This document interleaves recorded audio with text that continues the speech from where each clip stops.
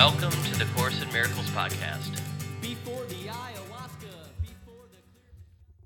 Okay, we are blasting through the course. I hope you're enjoying these lessons. These lessons are simple. You don't have to read 4 pages. You don't have to, rack your brain with them and wonder what they mean. There's just a prayer and then a few sentences, or a few sentences and then a prayer.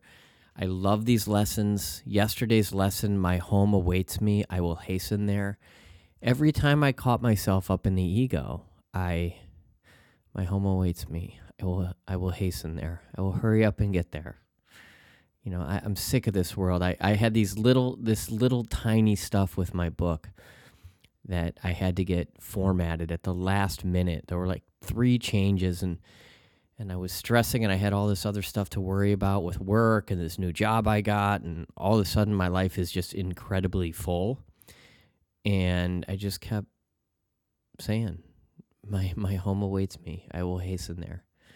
And there were these people in front of me at the burrito. It's called the restaurant is called the Taco Stand in Encinitas, California, and it's just not the best setup. So there's always a line, and you get to the front of the line, and the menu is this big sort of billboard type of a thing when you get right to the front. And so there will be people in the front of the line. It's finally their turn to order, and they have like 20 questions for the person who's taking the order, and there's like a party of like 7 people in front of me, and they're just asking all these questions, and they're like, you want to get some beer? They're like talking amongst each other. Should we get some beer? I don't know if we should get some beer. Yeah, let's get some beer. What kind of beer do you have? And then the guy's like, we have all these. And so he's chatting with them too. And I'm on I went surfing, and so I was in a rush to get my burrito into me. Burritos are great post-surf food, and so I could get to work, so I could do my calls, and these guys are infringing on that. And so I just kept reminding myself, this, what is forgiveness? All of these lessons are happening under the umbrella of what is forgiveness.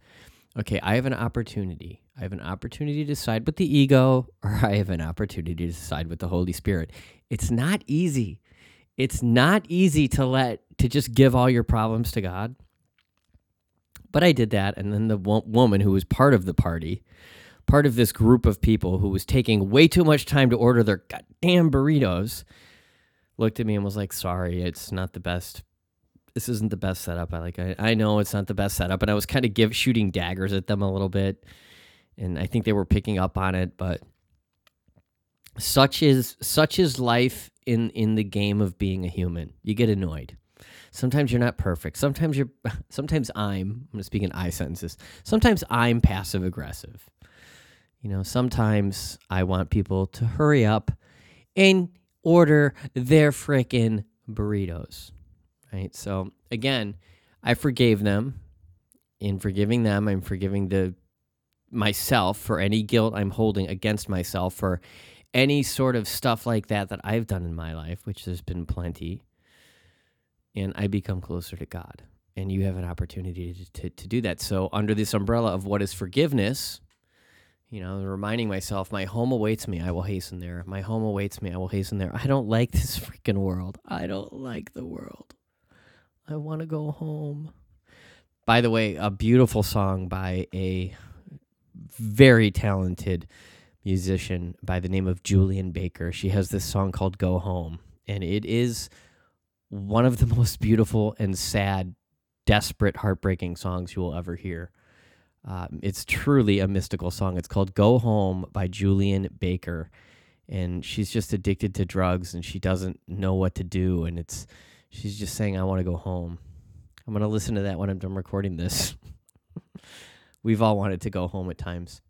So lesson 227, this is my holy instant of release. The italics. Father, it is today that I am free because my will is yours. I thought to make another will, yet nothing that I thought apart from you exists. And I am free because I was mistaken and did not affect my own reality at all by my illusions. Now I give them up and lay them down before the feet of truth to be removed forever from my mind. This is my holy instant of release. Father, I know my will.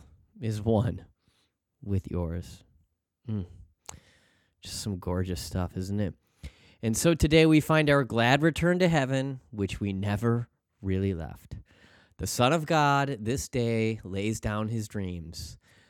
The Son of God this day comes home again, released from sin and clad in holiness, with his right mind restored to him at last.